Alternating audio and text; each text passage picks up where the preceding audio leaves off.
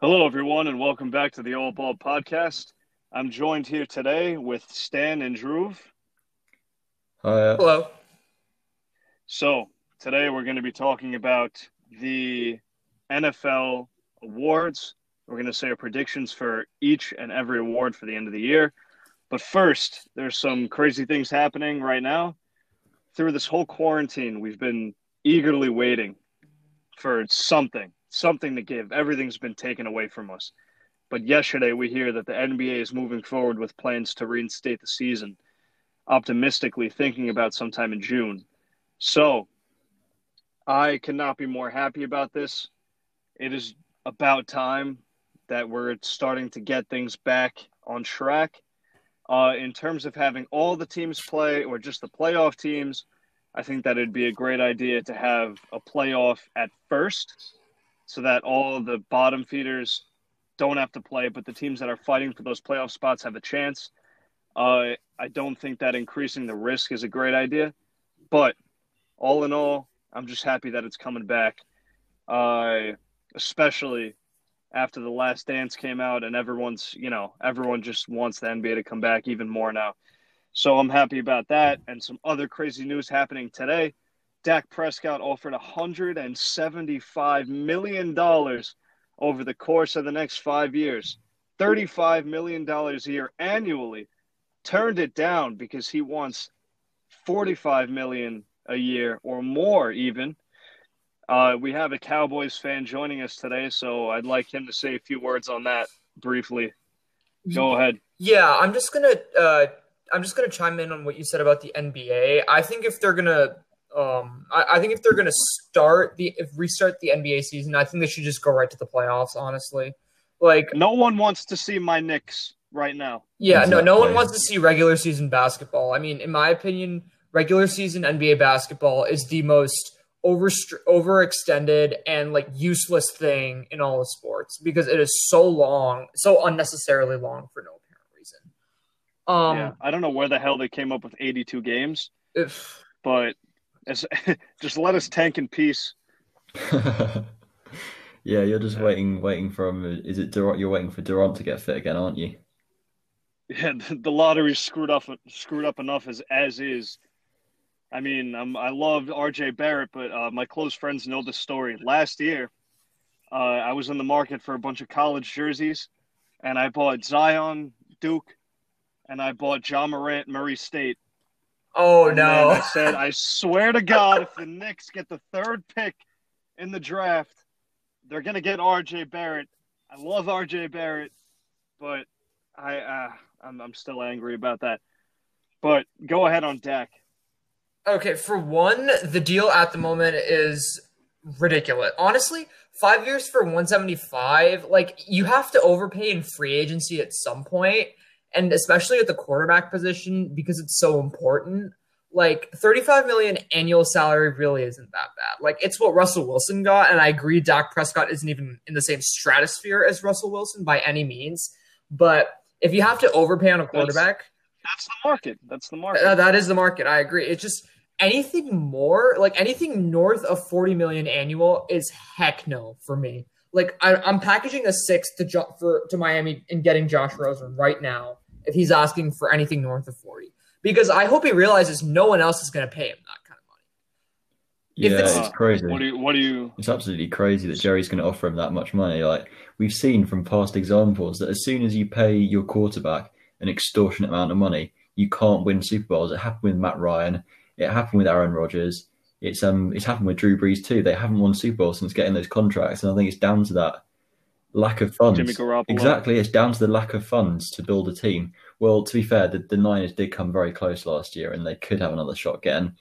But I think Jimmy was just lack of talent rather than I've got to agree with you there. Resources. I've got to agree with you there. Yeah, it's too much money for a quarterback, especially as if Jerry wants to win a Super Bowl in his lifetime, he's gonna have to pay a quarterback a reasonable figure so he can actually build a team of players who can go out there and win that ring for him. See, that's the thing. Half of Dallas's roster is pretty much on market contracts. Amari Cooper, Tyron Smith, Zach Martin, Jalen Smith, Demarcus Lawrence. half of these guys are on double-digit contracts that at one point in time set the market. So their core is perfectly intact.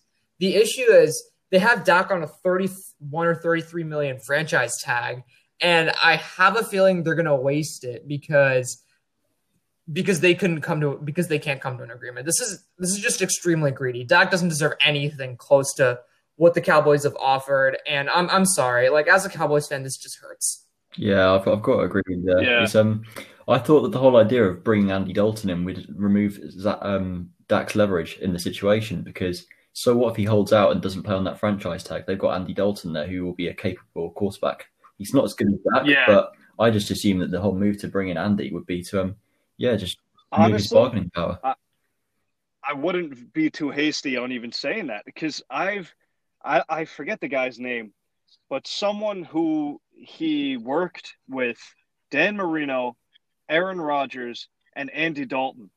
And he said that those three quarterbacks, he's worked with a ton of quarterbacks. He said the three most talented quarterbacks in terms of like ability to throw the football that he's ever coached were Dan Marino, Rodgers, and Andy Dalton. So you have to think to yourself, if this guy is saying that, what has happened that, like, why haven't we been able to see that? Maybe it was just the Bengals. If you give him, he's had AJ Green, of course, but AJ Green was very successful with Andy Dalton.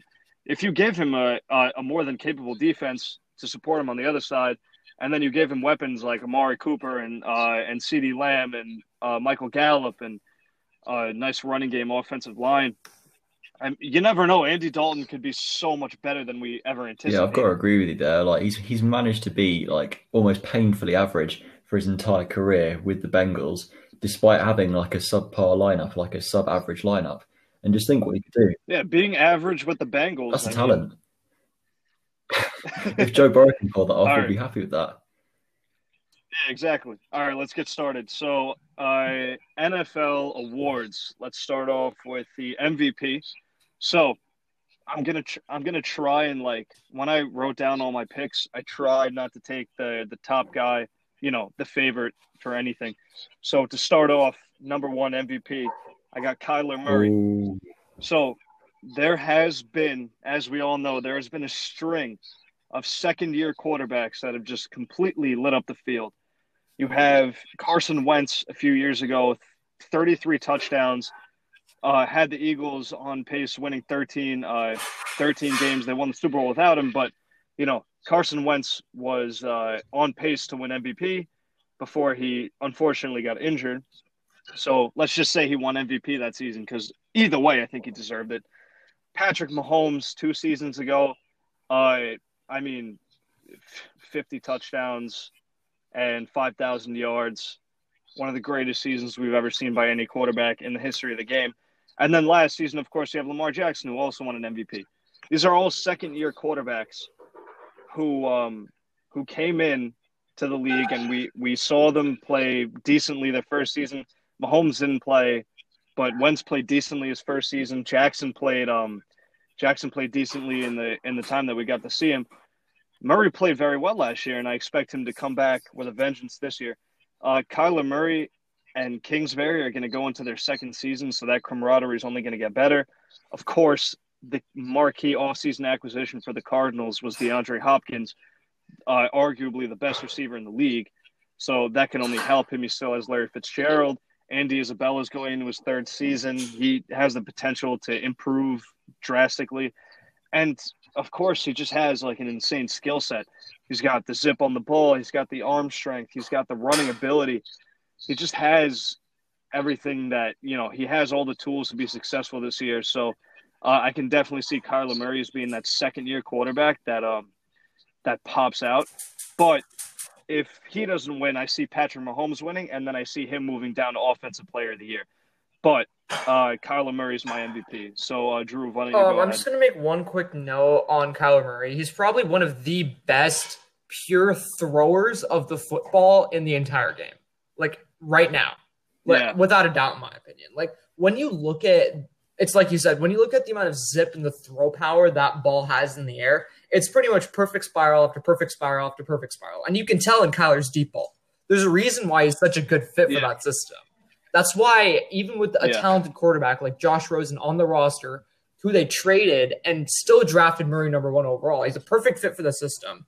And with an acquisition like DeAndre Hopkins, I think it was a franchise tender, re-signed Kenyon Drake, drafted Isaiah Simmons 8th overall, Josh Jones in the 3rd round to solidify their offensive line. Every move the Cardinals have made has had a purpose this year. And that is help Kyler make an incredible second-year jump. And I really think Arizona is a playoff team this year. I think it can be argued that they're 100%. I think it really can be argued that they're the second best team in the NFC West behind the San Francisco 49ers. I don't think it's much of an argument. Aren't they?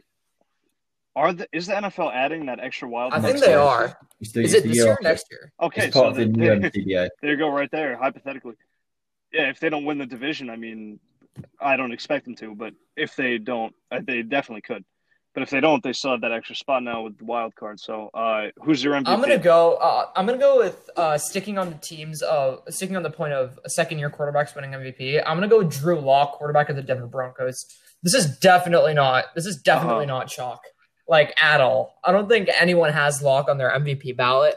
But the reason Lock is I wrote in my in one of my latest articles that Lock was one of my MVP candidates, and He's on my list later on. Yeah, Lock is just – I'm not sure how to put it because he looked like one of the more impressive rookies at the tail end of last year. Like, they walked into Houston and broke the entire team. Like, I think, what was it? He put up 31 points on them, something like that. And if you look at everything they've done this offseason, Courtland Sutton's obviously a fantastic number 1. He proved so last year. They drafted Jerry Jeudy. They drafted KJ Hamler. They drafted Albert O, the tight end from, I think it was Missouri. Yeah, and it's just speed on speed on speed. And if they're just going to take deep shots all game, they have their roster to do it now.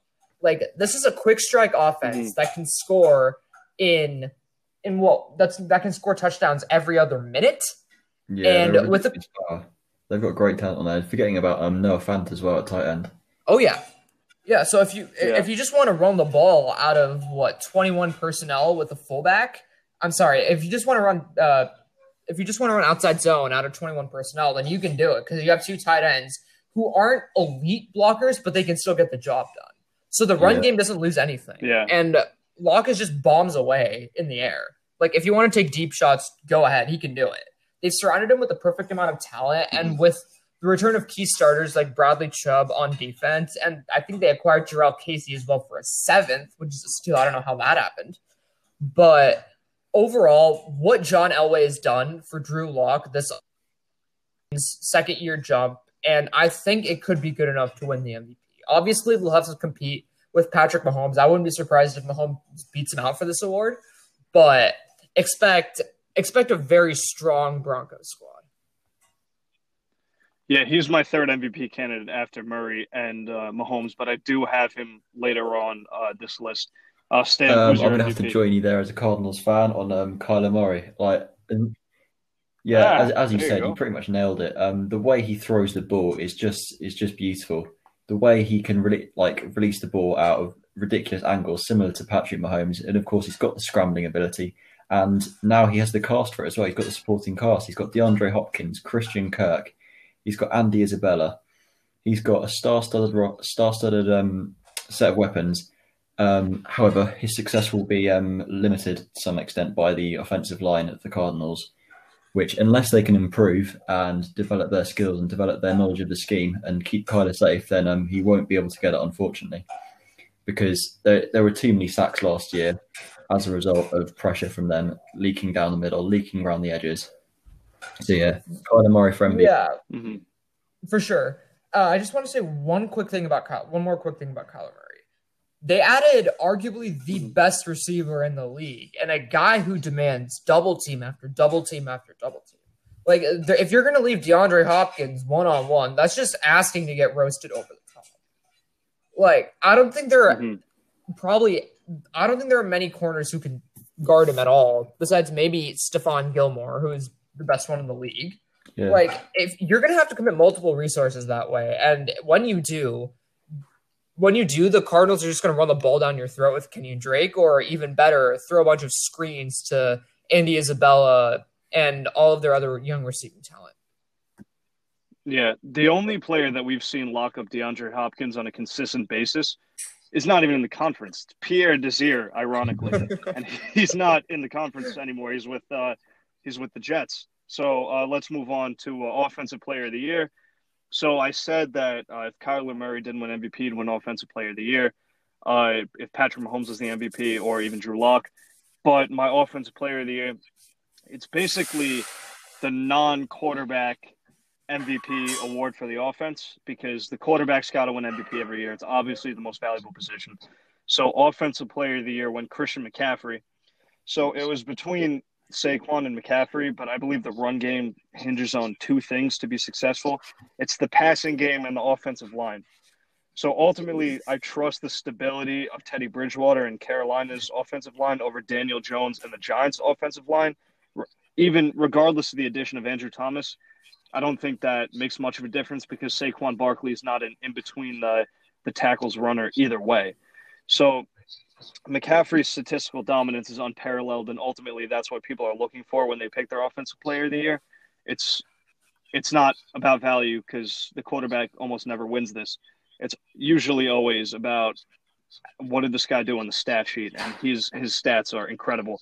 And he's got amazing slot skills that we obviously know. He's an amazing receiver, and he has real skills as a running back as well. So I think that this is honestly one of the safer picks. Plus, I mean, he's going to be another outstanding fantasy football player, and that of course plays into the narrative for Offensive Player of the Year. So, who are your guys, Drew? All right, so this is going to be a pretty bold pick, I'd like to say, only because we've talked about him on this podcast, by the way. It's Zeke Elliott, running back of the Dallas Cowboys. And I acknowledge it is quite bold, but the reason why I have him winning this award ties directly to what we were talking about earlier with Andy Dalton potentially getting reps at starter if the Cowboys can't sign Dak long term. Like, if Dalton's the starter, they want to make life as easy for him as humanly possible, which means run the ball again, and run the ball on third down. Like, as much as possible. Just keep running the ball until it stops working. If teams want to stack the box, they can do that at their own peril, because they're going to get gashed over the middle. I know Andy Dalton's a 34, 35-year-old veteran, but I think he's still got a good amount of gas left in the tank, at least enough to win the Cowboys 10 games. And if they do, is he that old? Something around there. I know he's in his 30s. Either that or I'm completely wrong. He's 32. Okay. Not that far away. But my point is, as long as the Cowboys want to win, as long as the Cowboys want to lean on Dalton as a starter, they're going to have to lean even more on Zeke as a runner to carry them to wins. Just keep the opposing offense off the field. Don't let Dalton make mistakes. So just put the ball in your second best offensive player's hands and let him do the work. Stan, I've gone for Nick Chubb of the Cleveland Browns. I think, this year with the additions of Jack Conklin and Jedrick Wills at tackle, and a new offensive scheme with Kevin Stefanski, who previously ran a zone scheme that was very successful over in Minnesota. I think he could increase from his 1,500 yards per game, yards in the season, and potentially win the Offensive Player of the Year award. I think he'll also be helped by the fact that Baker Mayfield will make an improvement this year under the new scheme, which will take some of the focus off Chubb, allowing him to maybe break away for longer yards. For longer gains. It's hard not to like Chubb as it's hard not to pick Chubb for this award, because, being quite honest, I had him I was about to pencil him down when I wrote in Zeke Elliott instead because of the Cowboys quarterback situation. But if Chubb wins this award next year, it really wouldn't surprise me. The scheme that Kevin Stefanski runs is notorious for production at the running back position. My only issue is, how much is Kareem Hunt going to hinder that production? In a way, it's subtraction by addition because you have two very talented backs who can't hit their peaks without affecting the amount of workload that each one gets. Like if they're going to use a running back by committee, which I sincerely doubt, because Chubb is just a significantly better running back, I think they should just feed him the lion's share of carries and use Hunt as a change of pace guy or to spell. Like I don't see a point in not giving Chubb carry after carry because he's Nick Chubb. He's one of the 5 best running backs in the league. Yeah, 100%. I think Chubb on first and second down, then bring Kareem Hunt in for the for third down. Right, and then on third down, take play action deep shots to Odell Beckham Jr. Exactly. Like that's your offense right there, and it's a dang good one. Yeah, the Browns will definitely make a jump. Yeah. All right, let's move on to Defensive Player of the Year. I'm gonna be a homer here. I'm gonna go with TJ Watt.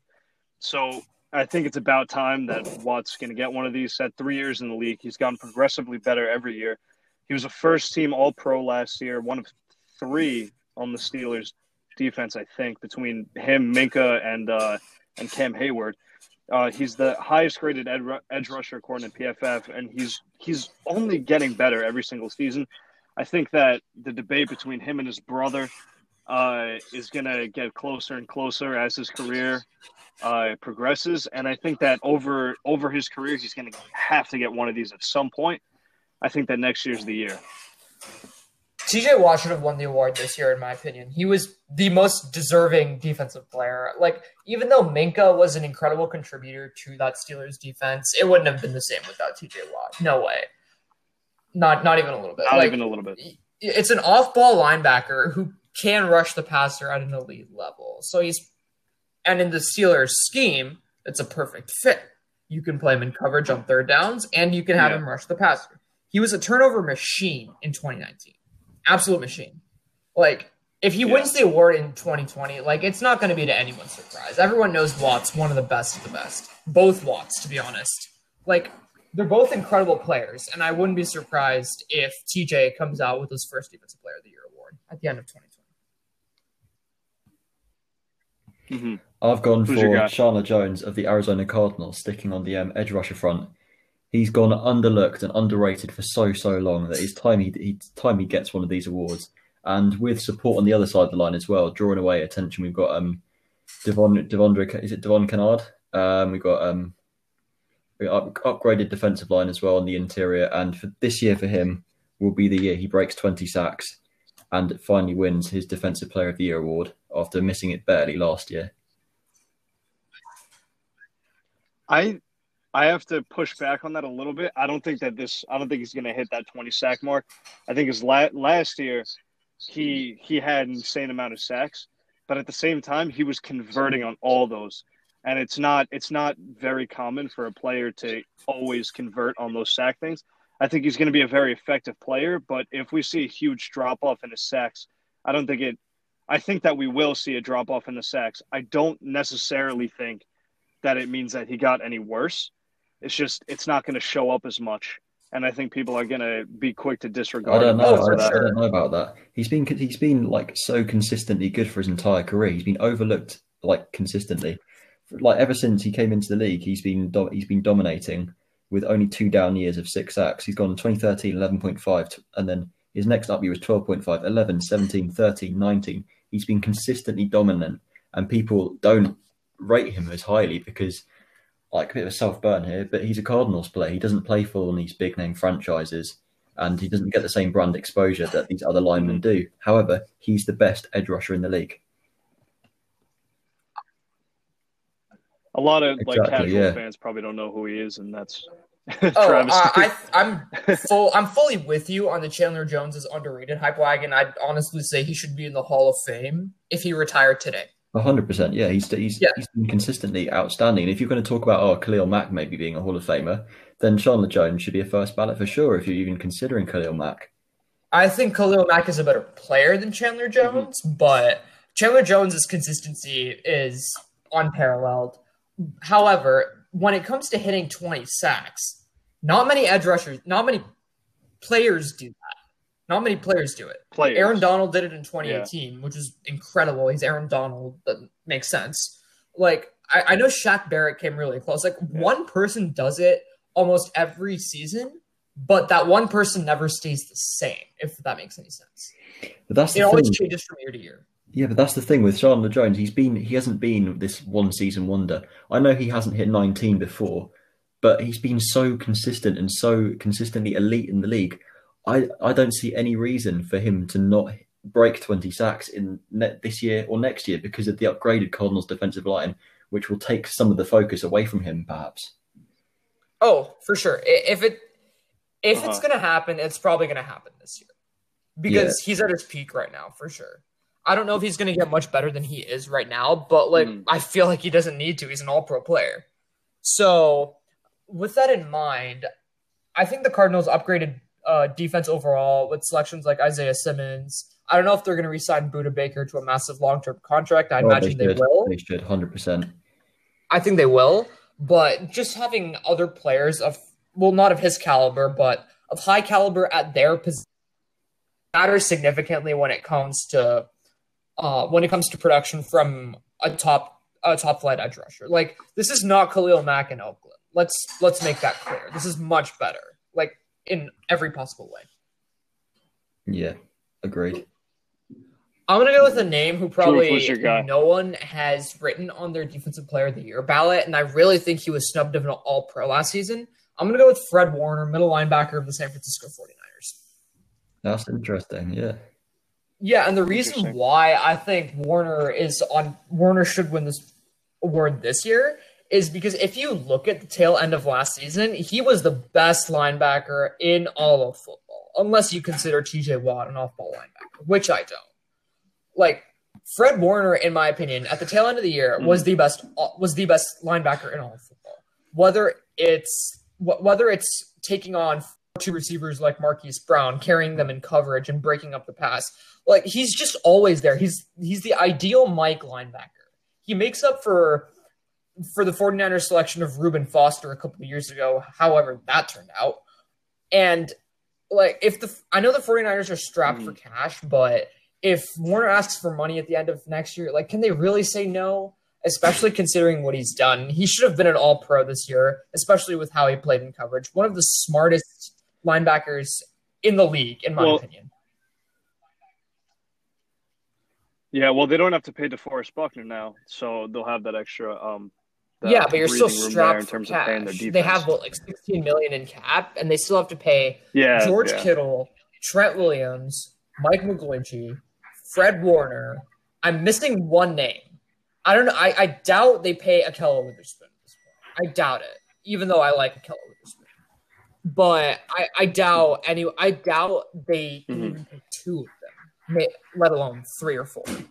But going back to what I was saying on Warner, I've been watching a lot of 49ers film lately to see whether the Ahkello Witherspoon is burnt toast narrative actually exists or not.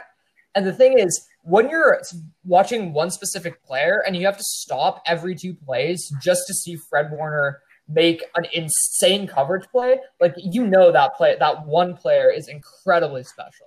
Like, I've charted like 3 games and I can remember about 6 or 7 plays off the top of my head where he's carried the number 2 receiver from the slot, number 2 or number 3 from the slot.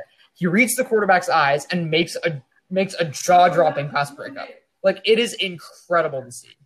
I think if Warner continues that production from last season, if that carries over into this year, look out. Like, he could be, in my opinion, the first linebacker since Luke Kuechly to win the Defensive Player of the Year award. I truly think it's a dark horse, and I doubt he wins it only because of all the other great defensive players in this league.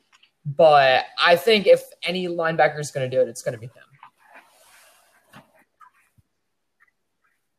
Awesome. All right, let's move on to Offensive Rookie of the Year. So here, I tried to make cases for other guys in my head, but I just couldn't get past Joe Burrow. I really did try. I was like, there's Clyde Edwards-Helaire, and then there's C.D. Lamb and Judy and Ruggs and all these guys, but Joe Burrow is just – he's the guy. I didn't want to pick him because it seems too easy, but there's really no one else that I could think of that could beat him out. He's got all the weapons to succeed. I mean, A.J. Green and John Ross are constantly injured, But assuming their health, which I know is pretty much impossible, but just do it for argument's sake. Green, Boyd, and Ross is an excellent receiver core. You have Joe Mixon behind him, and I think that this is going to be the beginning of a very decorated career, and I think this will be his first, the first mark on his resume. With Burrow, I feel like the success in year one, at least, is not going to be as high as people anticipate. Like, you have to consider this is one of the youngest teams in the league. And what do we know about young teams with young coaching staffs who don't have a great veteran presences to help sort of to help that young talent accommodate to the league? Doesn't always go well. I think Burrow is going to be a great quarterback in this league. See it in like the inverse is obviously people are going to write him off way too early, which I think could happen if he doesn't have a good year because of all the expectations he has. Like, he had the greatest college football season of all time. Like, the expectations don't get any higher at the pro level. So if he does not play at a phenomenal level, in my opinion, the media is going to write him off just because it's the media. And I disagree with that approach entirely, but I just don't think this team is going to gel well in year one, even with all the young talent they have. I think it takes time for all those rookies to acclimate to the league, and I think that's going to take a toll on how much carrying Joe Burrow is going to have to do. I think they're going to win more games than people think.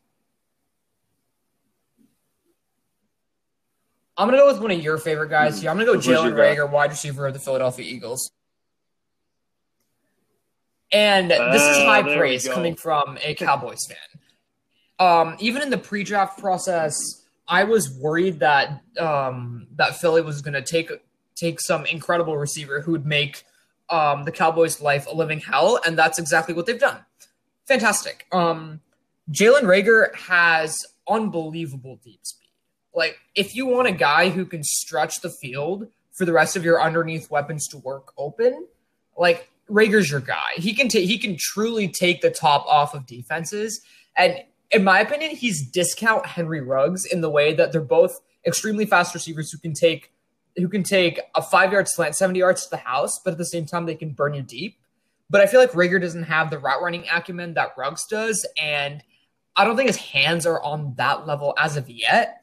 So that's the reason why Henry Ruggs was drafted 12th and Reagor was drafted 21st. But I think,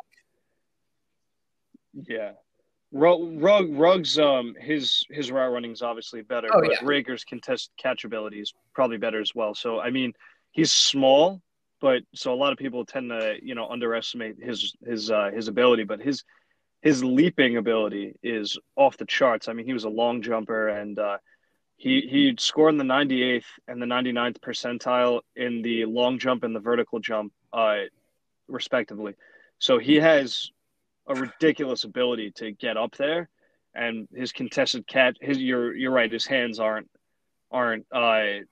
as good as you would want them to be, probably, but that'll come. I mean, drops is not really something that you can anticipate in this league, unless you have a player like Larry Fitzgerald. Like DeAndre Hopkins had one drop 2 years ago, just one drop the entire season. And last year he had like 4 in a game or something, You can't – or no, I'm thinking of Amari Cooper. Amari Cooper, he didn't have like a single drop in his entire like college career to like a playoff game where he had like 4 or something. And those things are impossible to tell on a year-by-year basis. So I think that Jalen Reagor can definitely get that up there. And his contested catch ability is unparalleled. Reagor plays way bigger than he actually is. Like, if you want him to go up and get it, he can go up and get it. Like, back shoulder fade, whatever, just throw it up to him, and he'll find a way to make it happen. Like, the reason why his production staggered at TCU is because their quarterback situation and their coaching staff was pretty horrible. Quarterback play. So it's hard to watch. It's hard to watch his film, honestly, without just feeling his frustration at his quarterback and the inaccuracy of the throws. Like, put him in a system where he has a good quarterback and watch him go off. He will explode onto the scene in his rookie year. And yeah, just going back to his drops, I'm not sure if that will stay when he reaches the league because I felt like the dropping problem that he had was just a spell sort of thing. Like it was not like he was having massive errors in his game. It looked like he just had his eye off the ball and almost just wasn't concentrating properly when he made those drops. And that might just be a thing that just fades with time, essentially. I do hope for Carson Wentz's sake that it's not like Amari Cooper where he pretty much turns into Butterfingers. I hope for Carson Wentz's sake that the Eagles drafted another receiver with consistent drop issues because they don't need Nelson Aguilar all over again. Like, yeah, my pro comparison for Reagor was actually Nelson Aguilar, not because of the drops, but because he's a very fast receiver who can get up and down the field, but his route running acumen isn't exactly top dog, which explains why he went in the latter half of the first round and not in the top 15 picks. So if they can get Nelson Aguilar without the drop issues, I think they'll be fine, quite honestly. Reagor's going to have a great rookie year. He's probably going to be the most productive of all the rookies just because of rookie receivers because of target share. And that includes CeeDee Lamb, Jerry Jeudy, Justin Jefferson, T. Higgins, like all those guys. I don't think their production is going to be as high as Reagor's because they're not going to be force-fed the ball as much, if that makes sense. Yeah, 100%. T. Higgins as well. He's going to need to work on his getting open, like at the start of the routes. Like he was getting bullied physically at the line, and that's going to really slow him down in year one. So yeah, I've got to agree with you there on Reagor being the most productive rookie wide receiver. My guy is Cam Akers out of FSU. Stan, who's your guy? Yes. Him going to the Rams was the perfect pick. And I was talking to my friend. She's a Rams fan. She was saying, "Oh, Stan? Who do you want the Rams to draft? Who do you think we should draft in the second round?" And I said Cam Akers or Jonathan Taylor. And I think Cam Akers was the best of those two picks because at FSU he showed off like his ability to bounce outside was phenomenal. He shrugs off tackle like they're absolutely nothing, and he never ever goes down easily as well. His lateral quickness in his jump cut move and his patience will allow him to shine in that LA zone scheme that they run with Todd Gurley. And he could well pick off where Todd Gurley left off if it wasn't for his lingering knee issue. He also offers the third down ability as a natural receiver, and he will be able to play on every down. Do you know? Athletic and powerful, and I don't. Cam Akers was brought up earlier I don't see today. why he can't win the award. Yeah, Sean McDermott was talking about him earlier today. He said that they were going to be happy running with a committee between him, Malcolm Brown, and who's their other guy? I forget the name. Darrell Henderson. Yeah, he said that they would be happy running a committee there. So I'm not sure exactly how much of the bulk of production is going to be coming from in that backfield. I don't believe that at all. He'll probably carve out a spot for himself. I can see Cam Akers being the bell cow of that offense. Like Darrell Henderson was, I know he saw limited carries in it last year, but he wasn't great. Cam Akers is the best running back in that backfield by a long shot, and to run a committee in that situation where you've got Cam Akers who can play every single down, I think it kind of reminds me of what the Eagles did with Miles Sanders, what the Eagles didn't do with Miles Sanders until it was too late in the season. They could have won way more games last year if they had actually given him bell cow work much earlier in the season. I think the Rams make a grave mistake if they really use a running back by committee with Cam Akers. He can take every single touch on all three downs that you want. And you know what my favorite element of his game is? And this is going to get him a lot more playing time. He's a dang good pass blocker. Like, especially at the running back position, you need a guy like that because pass blocking in running backs is seen as one of the most important traits. If you can pass block against 6 or 7 man blitzes that the 49ers are going to call that send Fred Warner screaming down the middle, if you can hold your own against those blocks and give Jared Goff that kind of time, they're not going to be a bad football team next year. They're going to convert those third downs. Like you need Yeah, I'm glad you mentioned that because I meant to touch on that earlier. I have it here in my notes, but his pass blocking ability for a little 5'10", 217 running back. He's phenomenal when it comes to pass blocking. He can identify them, and he fights. He doesn't let the fact that he's smaller than that rushing D lineman affect it at all. He will block them at any cost, and there's no way they're getting past him. My only real concern with him is ball security, because he did have fumble issues at Florida State, but it wasn't like Chris Carson-esque, if you know what I mean. Like, it wasn't like giving him the ball it wasn't like, okay, fumbling is gonna happen because we gave Chris Carson the ball. No, it wasn't really like that with Cam Akers. So because of that, along with his downright power when he runs, like, he just bulldozes people. I literally have that written in my notes. He bulldozes people when he can. He stays upright even after contact. He has decent burst with the ball in his hands. He can be a 3-down back with a lot of potential in the receiving game. He's got a lot of great patience. He hits the hole well. He can read and create yards for himself whenever he wants. It was a great pick for the Rams because they found a bell cow, but I completely disagree with their approach if they want to use a running back by committee. I just hate the overall idea because you're limiting one back's potential. Yeah, 100%. Like in different situations, it could be more appropriate, but here, when you've got that standout number one back in the backfield, like, right, it's like you've got one back who's far and away better than everyone else that you just can't afford to not give him the carries. And I think that's what the Rams are going to see. It's the Miles Sanders story all over again. He was by far the best back, so they gave him the ball. Plain and simple. Yeah, by week 4, at least. I'm crossing my fingers. I'm crossing my fingers. Plus, I mean, teams feel a certain obligation to make the most out of high investments, and he was certainly a high investment. Any top 3 round pick is especially a very high investment, and they're going to feel the need to use him in some form. So moving on to defensive rookie of the year. I don't know why, but I have the slightest feeling that me and Stan have the same answer here. I'm gonna go with Isaiah Simmons. Yeah, that was mine. Is that yours? There we go. So, I mean, the only reason that I picked Simmons over Young is because I think that Simmons is going to be an absolutely outstanding player on an outstanding team. And people will be more inclined to notice that. Arizona's going to burst on the scene this year, and I think Isaiah Simmons is going to be a huge part of that, and he's going to be that rookie, that Darius Leonard type player where people are like, you need to pay more attention to this guy. He's an absolute force on the field. And when Indianapolis was burst on the scene a couple of years ago, so Isaiah Simmons is a absolute freak of nature.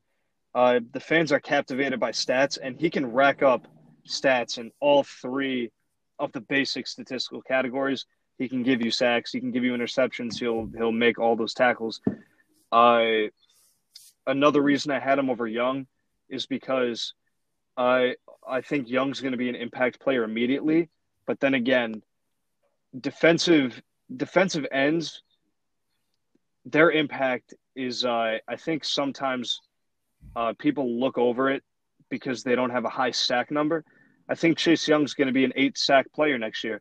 Does that mean that he didn't live up to expectations? No, because not every great play by an edge defender results in a sack. So I don't think that a lot of people see that, though. So I think people are going to put that against Young, and I think that plays into Simmons' favor. I think he's going to show up on the stat sheet. I think people are going to be enamored by his tape because he's, like I said, he's an absolute freak of nature.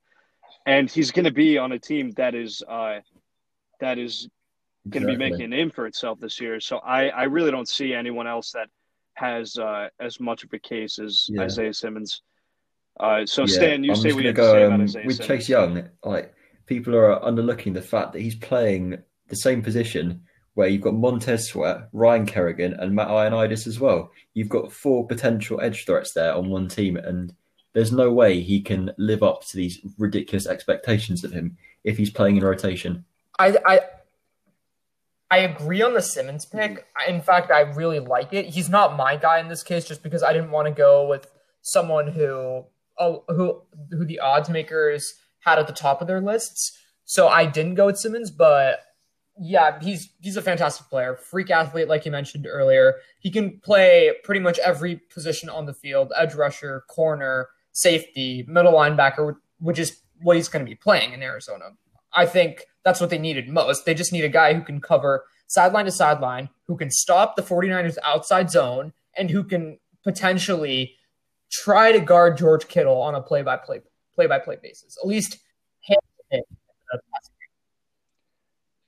Arizona said that they were going to use him in the role that he. If that role is changing his position on every single play, I'm not a fan of that, quite honestly, because it's the NFL, and I don't want to turn it into Minkah Fitzpatrick week 1 with the Miami Dolphins, where you have Hollywood Brown roasting him from the slot because he has to do everything. Like, I don't think they should be using him like that at all. Like, Simmons has a very high bust rate only because of that. Like, he can be God, but he can also be horrible if he's not used correctly. Yeah, I thought it was definitely a best player available pick for the Cardinals, because at middle linebacker we already have Jordan Hicks and Devondre Campbell, and then at safety we have Budda Baker and Jalen Thompson. So I assumed when we picked him that we would use him more at safety, because of course we've got Jalen Thompson, who's less experienced, and we've just paid Devondre Campbell quite a bit of money. But to see him in rotation, playing as that box safety, similar maybe to Jamal Adams style, going up and down between secondary and playing in the box, I think that would be the best way to use him. However, definitely not as a slot corner in this sense, unless we're facing like a 4-receiver set, because being slot corner is a very acquired position. You need someone who's special at that to take on that role, which is good. When the Steelers traded for Minkah Fitzpatrick, I mean, we have one of the best slot corners in the league, and Mike Hilton, who a lot of people don't even know his name, but I mean, do people really know slot cornerbacks that well? So we were able to put Minkah in his true position, and then we saw him flourish. I'm really glad that we traded for him. If the Cardinals can use Isaiah Simmons the right way, I think that he can be like I know he's a generational defensive player of the year. So, yeah, and when I did my player comparison for him, I said Jamal Adams and I said Derwin James, because I honestly couldn't pick between the two. Whether he's going to be as good as them, I mean, I think he's definitely going to be a first-team All-Pro, and I think he could be a Defensive Player of the Year. But he definitely has resemblances in both of their games. So I think that I don't love going with the odds makers, but I just don't see how anyone else has as much of a case as he does. Drew, you can go ahead now. Simmons. Who's your guy? When you mentioned they were going to play him at safety because they already had Jordan Hicks and Devondre Campbell. Campbell's on a 1-year deal, and I think Simmons is a flat-out better player, like from day one. I think they only signed him to be a great sort of leader in that locker room and not much else. Campbell's a good player, don't get me wrong, but Simmons is just way better. And I agree with your note on Jordan Hicks. I think Jordan Hicks is severely underrated as a run-and-chase will linebacker. But, he's a great player. But the thing is, Simmons is better. Like, he's probably – you don't want him playing at safety just because he makes so many plays, and you want him closer to the line of scrimmage so he can stop outside zone. So he can stop Kyle Shanahan's outside zone. Yeah. So he can hang with George Kittle. I want to use him. I want to use him like Jamal Adams. Except don't play him at safety. Play him at linebacker. Same role essentially. Just get him near the box and same role. Let him make plays. Yeah. But moving on to my pick, I'm going to go with Grant Delpit, safety of the Cleveland Browns. Yeah, and the main reason is Cleveland's pass defense next year is severely underrated, especially when you consider that drafting Delpit means they're going to be playing a lot of cover 1 and cover 3 looks. So essentially, Greedy Williams and Denzel Ward are going to be playing a lot more aggressive man coverage, which probably involves a lot of press at the line, where they're just going to go and make plays on the ball underneath because they know no matter what, Delpit's got their back. Because a similar situation to the Chicago Bears, isn't it? With how Fuller was able to get so many picks that year because he was allowed to play as aggressively as he wanted, because he knew no matter what, Eddie Jackson would be behind him. It is the exact same thing. That's why cover 3 safeties are so valued in today's NFL. However, the one point against Delpit, which is the reason why he didn't go in the top 20, is tackling. And I'm going to go on a little bit of a tangent here with, I assume you guys heard about the entire Seahawks subreddit Myles Garrett trade debacle. Yeah. Oh, I heard that, yeah. You didn't hear about that? So what happened is some guy pretending to be a Seahawks, to be a Seahawks inside reporter on Reddit claimed that the Seahawks were trading a 2, a 6, and KJ Wright for Myles Garrett and a 7th. Obviously, it was a joke, but the rumors circulated so far that Seahawks radio stations had him on telling that Myles Garrett was going to be traded to the Seahawks, which obviously didn't happen. Yeah, no, it got that far.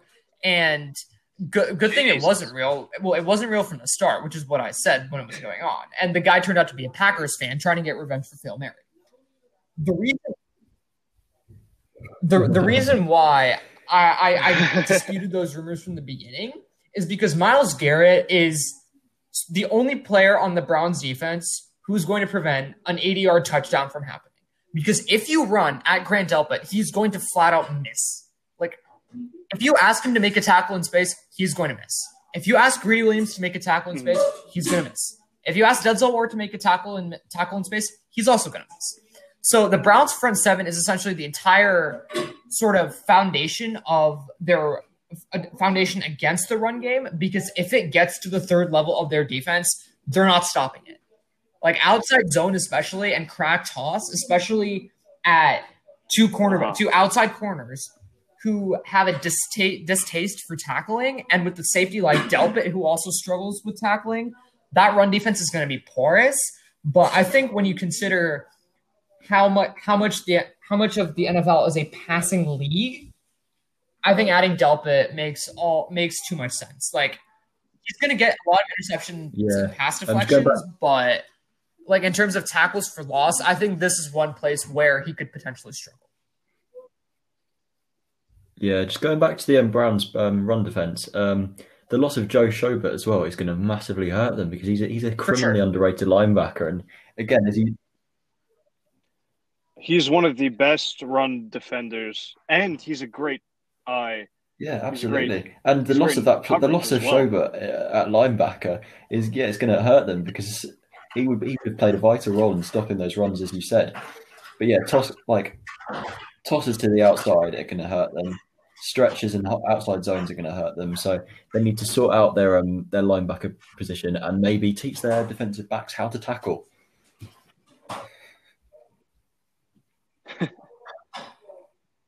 All right, awesome. So let's move on to Coach of the Year.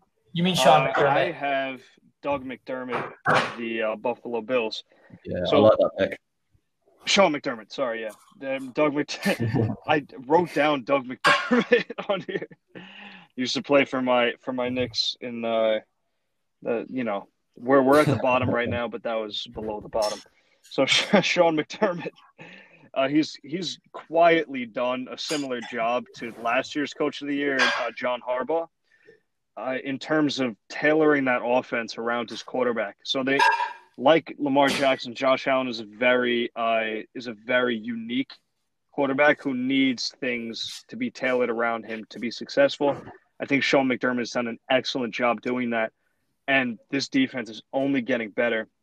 I think with the addition of Stephon Diggs and the steady improvement of their defense, it'll become more noticed. They were a playoff team last year, but I expect them to be better. I expect them to win their division. And also, Josh Allen has that he has that experience now. You know, I mean, he had a terrible game, one of the worst games I've ever seen in the playoffs last year, but that's behind him now. I think that he can move forward from that. So Sean McDermott, I see like a 12-win season probably out of the Bills. I don't see the Patriots winning that division this year. I think the Jets are a fringe playoff team. I don't think they're quite there yet. They were even though I think that they did. And I know Drew thinks as well that they did an excellent job in the draft. But McDermott, I think that he's going to get a lot of recognition this year for the team that he's been building and You go first, Seb. crafting You go over the first in this past one, few Seb. years. So who are your guys? I'm going to go with Cliff Kingsbury. I've picked quite a few Cardinals players already and Cardinals personnel, but I've got to go with Cliff Kingsbury here because what he's building at Arizona is not just a good football team on paper. It's a special team in terms of the personalities, in terms of the chemistry that they're building, and that we haven't gone out and just bought a load of big name free agents and just padded up like that. Admittedly, yes, we did take on Hopkins and Campbell and players like that. But as a whole, this team has grown over the past 2 years, ever since the departure of Steve Wilkes. And the air raid is growing, the air raid is improving. And with Kyler Murray at quarterback, the sky is the limit for the Cardinals, as well as the defense, which is like heavily underrated as well, because of how badly we were last year at covering tight ends, especially. So Cliff Kingsbury for me, his chemistry was right. Yeah. But I'm sorry to cut you off. I just so I don't lose my train of thought. I think that, like I was saying before, all the second-year quarterbacks who have been like having MVP caliber seasons or even winning the MVP, didn't Doug Peterson? From who? Sorry, I think I'm getting like noise in the background right now. I'm not quite sure. I'm trying my best here. It might sure. just be my mic.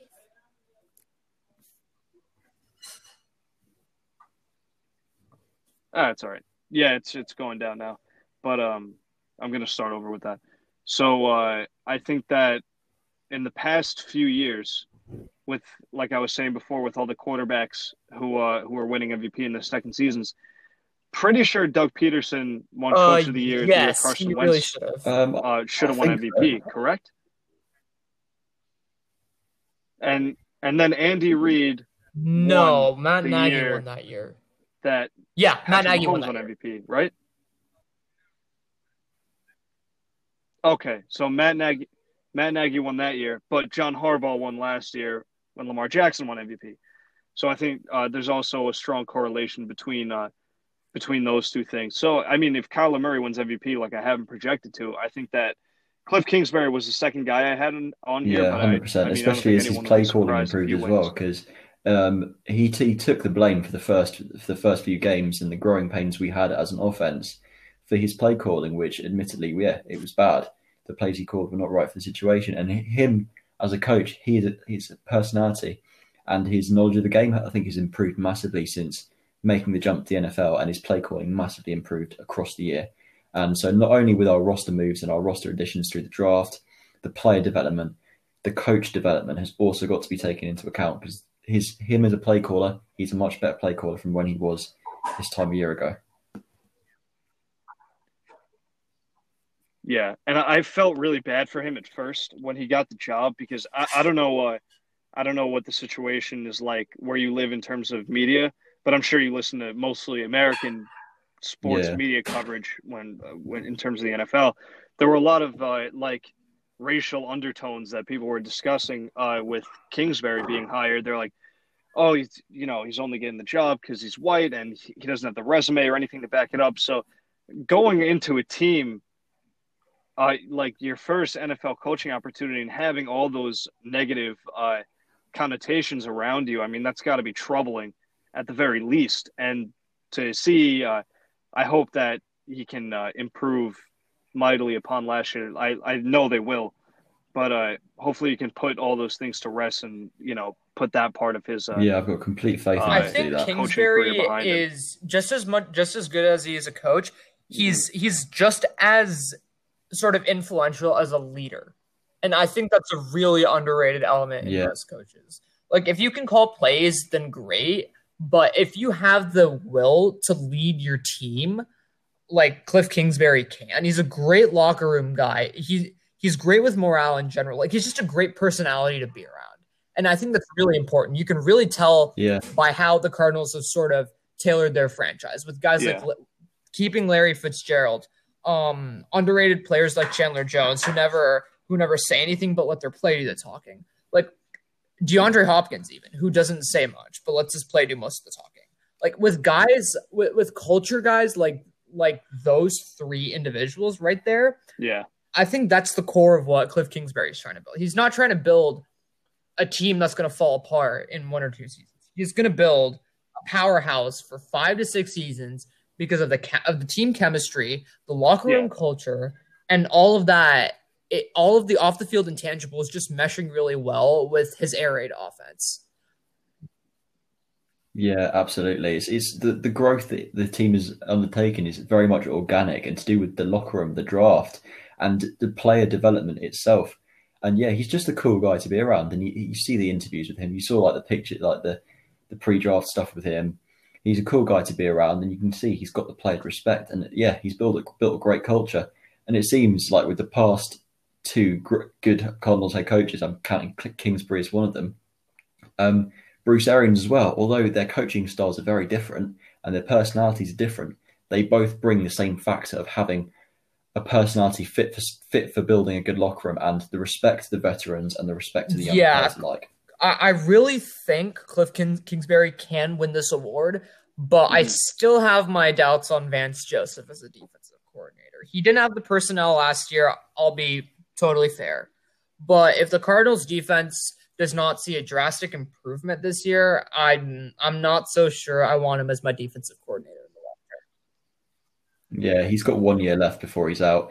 I wasn't too keen on keeping him, but yeah, he did not have the personnel at all. We started off the season with like DJ Swearinger, who was cut after a few weeks because of his just inability to play safety, his inability to cover tight ends, and we got run over week after week by tight ends because of his inability to do that. We lost Patrick Peterson to his drug suspension, and Robert Alford as well was gone. So our cornerback one on the lineup was Byron Murphy. He was a rookie intended to play a slot corner, which is just ridiculous. So yeah, he did not have the personnel at all. Yeah. Stan, you've been a homer for your team for a lot of these picks. I'm going to be a homer for mine. For just this one. Mike McCarthy of the Dallas Cowboys is my pick. And the reason for that is when you see all of the moves that the Cowboys have made this offseason, like they've been severely underrated with everything they've done in free agency. Gerald McCoy, Dontari Poe, HaHa Clinton Dix. It's not elite, high, like big money free agents, but they're the kind. But he's signed the free agents who will take cheap contracts and play big roles for this Cowboys team, especially on defense, especially with McCoy and Poe, who are probably going to start from day one as the 2 interior defensive linemen. They're going to shoulder a lot of responsibility, and I think they can do it as vets. And the fact that they've drafted for the future with guys like Tristan Hill, Neville Gallimore, like just creating that strong interior defensive line rotation is not something the Cowboys have done under Jason Garrett. Well, the Cowboys didn't do a lot of things right under Jason Garrett, but another story for another time. They've addressed positions that have been neglected in the past by an incompetent front office, and I think just because of that, McCarthy's name deserves to be in the recognition for this award, just because of how he's sort of addressed the needs for this team and sort of rebuilt it. I wouldn't call it a full-scale rebuild because they went 8-8 last year with a top-tier roster, but I truly think McCarthy can lead this team to either 10 or I think their ceiling is 11 wins, but if they hit 12, I really wouldn't be surprised. I think they're going to be a great squad this year. Yeah. When McCarthy was with the Packers, there were a lot of concerns about his like quote unquote vanilla offense. Do you I'll have tell any you concerns, what the media says and what I say. Going into the media says he's taken that 1 year off, and because of that, he's that 1 year of just rewatching film and reinventing his offense and sort of modernizing those concepts to how current passing games and defenses work in 2020.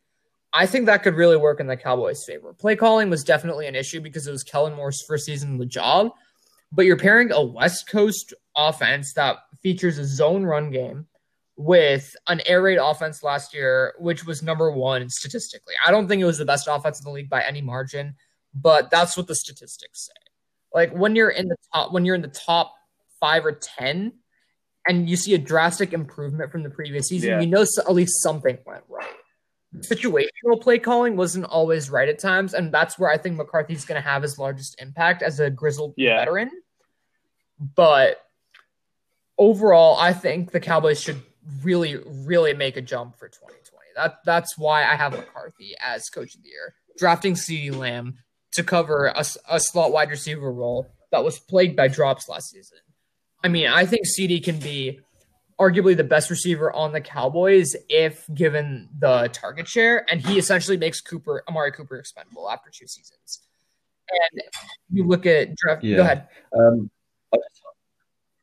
I just hope that this contract issue with Dak doesn't span into training camp, preseason, even the regular season, because that's going to have just a really negative effect on the locker room.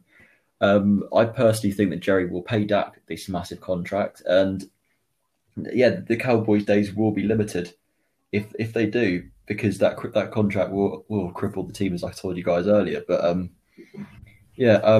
really doubt the Cowboys' ability in the long run. However, this season they could go on to perhaps make the playoffs. The thing is, they've paid so much of their roster that that cap space and contract management isn't exactly at the forefront of their problems, because I feel like it ends with Dak. And the thing is, we might not even have training camp this year. So, like, does it really matter if he holds out during training camp? Because, I mean, Zeke returned, 1 week before the season started, and he was and statistically, he was 3rd or 4th in rushing, even with a stretch of bad games. So that's running back. There's a quarterback has so many more dimensions to it as a position. It's harder to learn. There's much more you have to work you put in the off season. Whereas running back, that doesn't really change much from year to year. Like maybe a different running scheme, but quarterback is way more vital to have there in the off season, both as a leader. Oh, I completely agree. As a field general. But the thing is, the roster surrounding Prescott is so good that if he even plays at the level he did last year, the Cowboys are going to be in the playoffs. It's the same thing with Drew Lock. Just play at the level you did last year. Don't make mistakes, and your team's going to be in the playoffs just because of their talent. Yeah, that's exactly what I fundamentally disagree with paying Dak this amount of money, because he's a good quarterback. I rate him, but he's not worth this stupid amount of money that's going to hold back the Cowboys in years to come. Like short run, you'll be fine. Like long-term, worst case scenario, if you have to pay $35 million for 4 years, take that. Like don't subject yourself to a $45 million to a long-term 5th-year option with higher than $45 million salary. I don't care that quarterbacks in the future are going to get paid that high. Dak shouldn't get paid that high at all. He doesn't have the talent for it. He's not the quarterback to put the team on his back and win games by pulling crazy improvisation. He's not that kind of quarterback. He's not Deshaun Watson. He's not Patrick Mahomes. He's not Lamar Jackson. Exactly. Rant over. He's not going to carry the team. He's not going to carry the team on his back. He's very much a player who has to have a supporting cast around him, which isn't necessarily a bad thing. Like that's to be expected of a quarterback. It's only these elite players, like Deshaun Watson, as you said, and players like that who can elevate their offenses just by being there, and they can elevate bad players to being maybe they might be okay, but this contract in the long run is going to hurt them. Similarly to this Jared Goff contract has hurt the Rams. I hope it doesn't have as much of a devastating effect as the Goff deal did on the Rams. I think one thing is the Cowboys front office does not trade first-round picks like the Rams front office does, which works in their favor. So the team-building element is definitely there. I just hope this contract stuff gets resolved very soon. If Dak holds out in the season, I don't really care, honestly.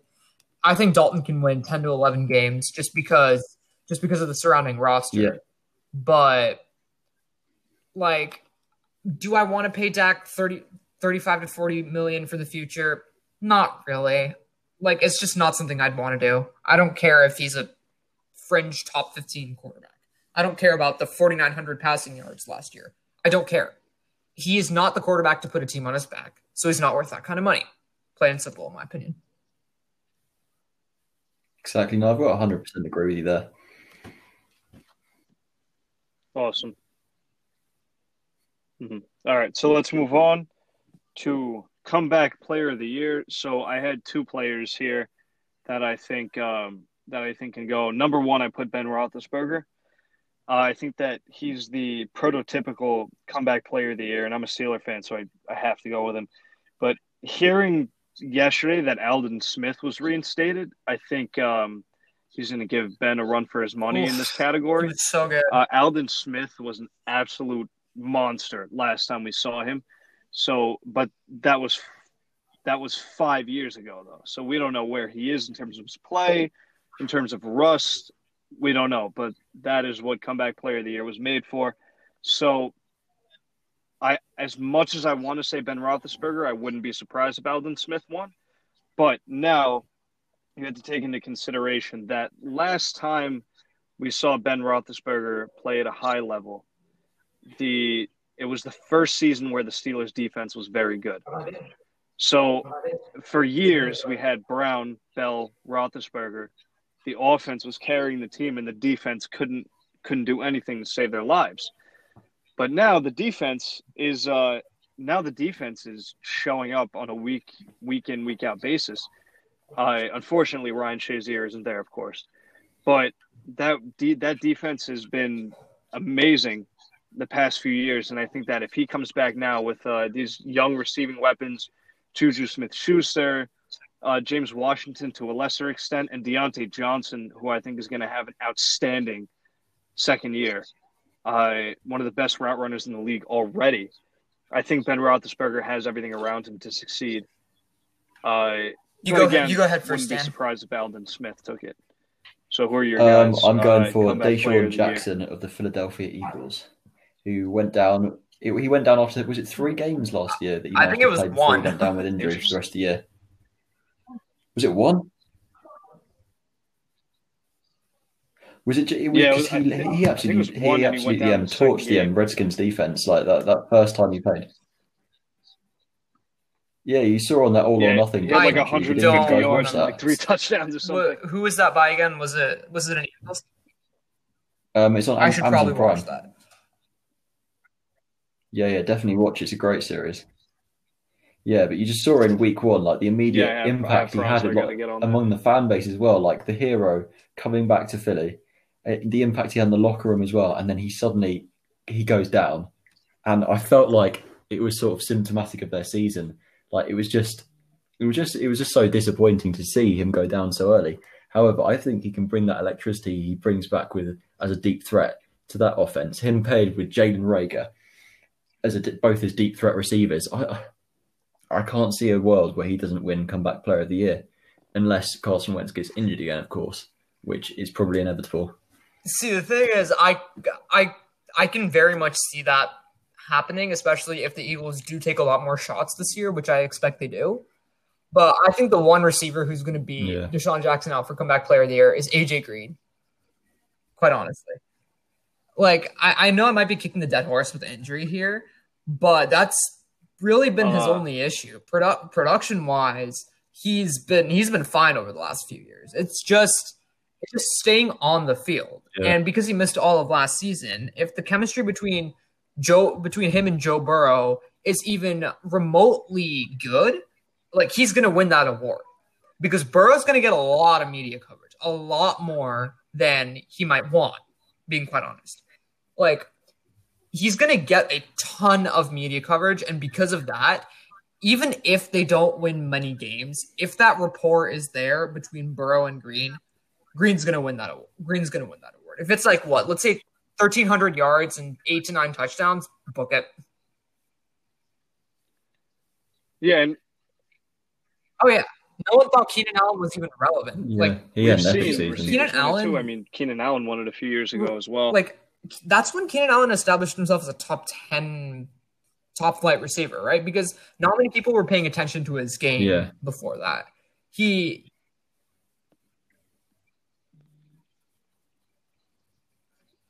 Oh, yeah, no, he was in the top 5 at one point. His route running is the point is, I feel like injuries really derailed his career until that season where he reinvented himself. Mm-hmm. And I don't think injuries have derailed Green's career as much because he's pretty much a Hall of Famer if he retires today. So he's going to be – so as long as his production is that of a top wide receiver 1, which it very well can be because Burrow's a talented quarterback, he's going to win that award. I think it's a safe bet, quite honestly.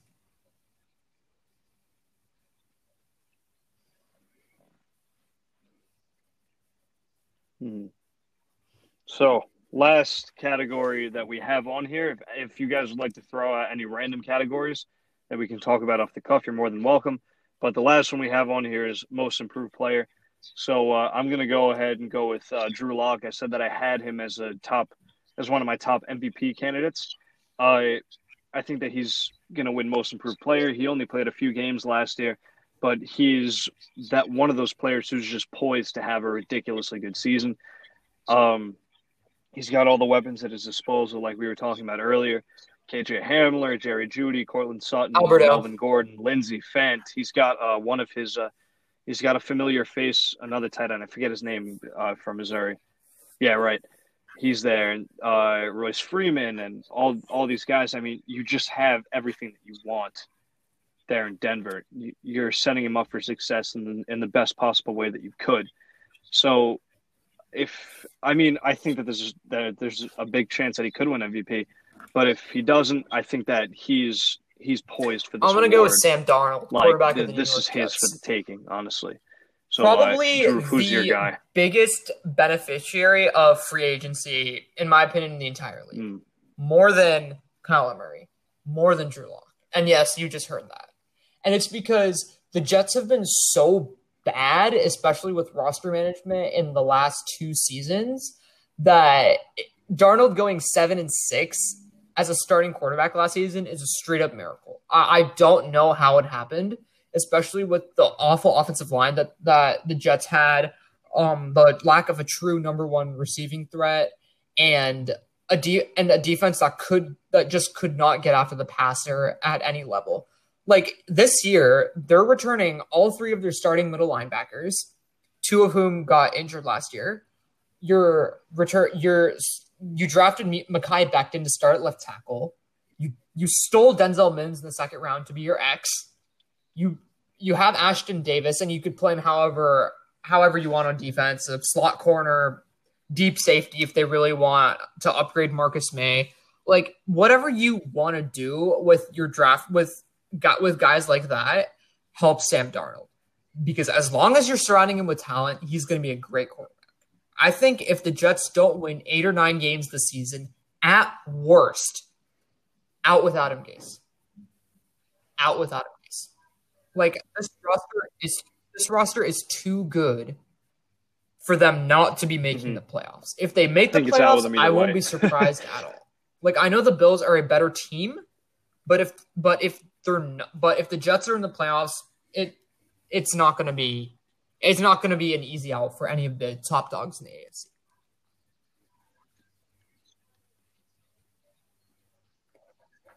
I had difficulty deciding on this one, to be honest. I found this quite hard to predict. But in the end, I ended up going with Preston Williams, the wide receiver for the Miami Dolphins. 6'5", wide receiver. He's fast, he's strong, he can catch, and he only played 8 games last year. So I think he would have achieved more last year if he had played more and had better quarterback play. However, with more consistency this year, as I hope Ryan Fitzpatrick will start most of, if not the entire season, I think with more consistent quarterback play, a better offense in general, I don't see any reason why Preston Williams can't go off this year and have a breakout year.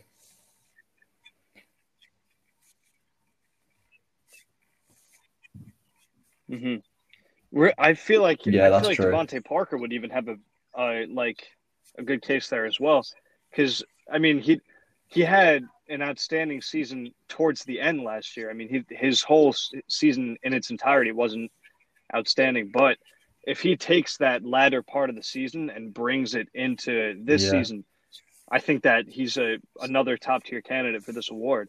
Because I mean at the end of last season he absolutely torched Stephon Gilmore, who won Defensive Player of the Year, and amongst other games where he was just remarkable, you know. So I think if he can carry that into there, it'll be great. And I think that Miami's building a great receiving core around Tua Tagovailoa for the future. I do think Ryan Fitzpatrick should start. Honestly, I don't know why teams, unless you have a case like Joe Burrow, where he just seems so NFL ready that it's impossible to hold him back. I don't understand the reason why teams are so they're so eager to thrust in their quarterbacks. I mean, you look at all the successful quarterbacks that have come recently, and they've all sat down. Aaron Rodgers, Patrick Mahomes, Lamar Jackson. These guys, they come in after sitting a year, not even, and it works for them, because they get to watch that veteran out there. And with this. It's not necessarily that I don't trust Tua as a franchise quarterback, because I think that's exactly what he is, and he could have pipped Joe Burrow for the number 1 pick if perhaps he'd stayed healthy the entire year. I mean, I personally think Burrow's the better quarterback, but some teams may have felt Tua's better. But the reason I want to sit Tua year 1 mainly is because of his injury risk that he brings to the team. Behind that Dolphins O-line this year, I don't trust them. I don't trust them to keep, if I'm a Dolphins fan, I don't trust them to keep my franchise quarterback safe and damage them for years to come. There is no point in putting Tua in at all this season, apart from maybe the graveyard shift and fourth quarter for 5 minutes. Yeah. Plus, I mean, I think that Ryan Fitzpatrick can win them 6 games. Exactly. Which could position them you never know. We might to be see a bit of Fitzmagic as well. One of the best offensive linemen. They drafted like 4 or 5 guys on the offensive line alone this year, though. Yeah. Austin Jackson, Robert Hunt, Solomon Kinley. Yeah. I'm forgetting. There's a few more. But they added a lot of talent on the offensive line this offseason. They're not going to address it next year.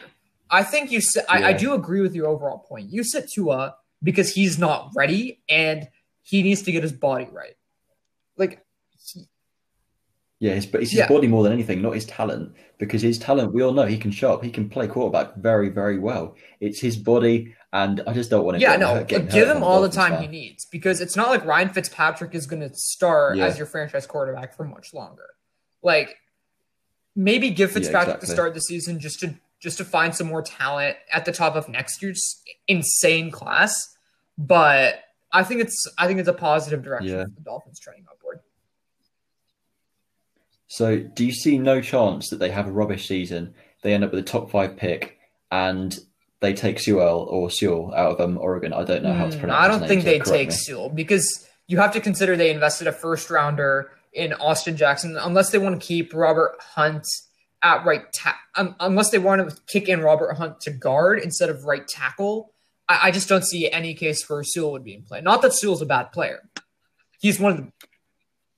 He would be the best player available. It's like with the Cardinals at the moment. We had 2 inside linebackers sorted. We had 2 safeties sorted. We took Isaiah Simmons because he was purely the best player available in generational talent. And I wouldn't be surprised if the Dolphins did the same thing with Sewell, because of the fact that he again is a generational talent, and people are already saying he could be a future Hall of Famer. So I don't know, and especially as how raw the 2 talents that they signed to play offensive tackle, namely Austin Jackson. Austin Jackson is a very he's got the upside. He's got decent upside. He can be a very very good offensive tackle, but he's not going to be an all-pro like Jedrick Wills. Let's be real here. He's not going to be Jedrick Wills. Yeah. Yeah, absolutely. But they need a defensive end more than anything, in my opinion. They don't have a true franchise pass rusher yet. And if they're going to address anything by tanking, it's going to be that. I don't think they're done with offensive line. I think they're done with offensive line, actually. That's interesting. It'll be interesting to see how they pan out, because this first year for Austin Jackson is almost the ideal situation, because it doesn't matter too much if your quarterback gets hit, because it's Ryan Tannehill. It's nothing special. The Dolphins won't care too much if he gets injured. He's in the perfect situation to learn as a tackle. I mean, he might not have the veteran help he would want, but he's in the perfect situation to learn and try things out and just improve his game for 16 games that just don't matter at all.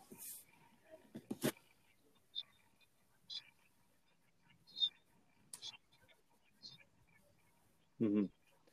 All right, awesome. Thank you guys so much. I think that about wraps us up. So if you guys would like to say anything that you're up to, want people to know about, now is the time.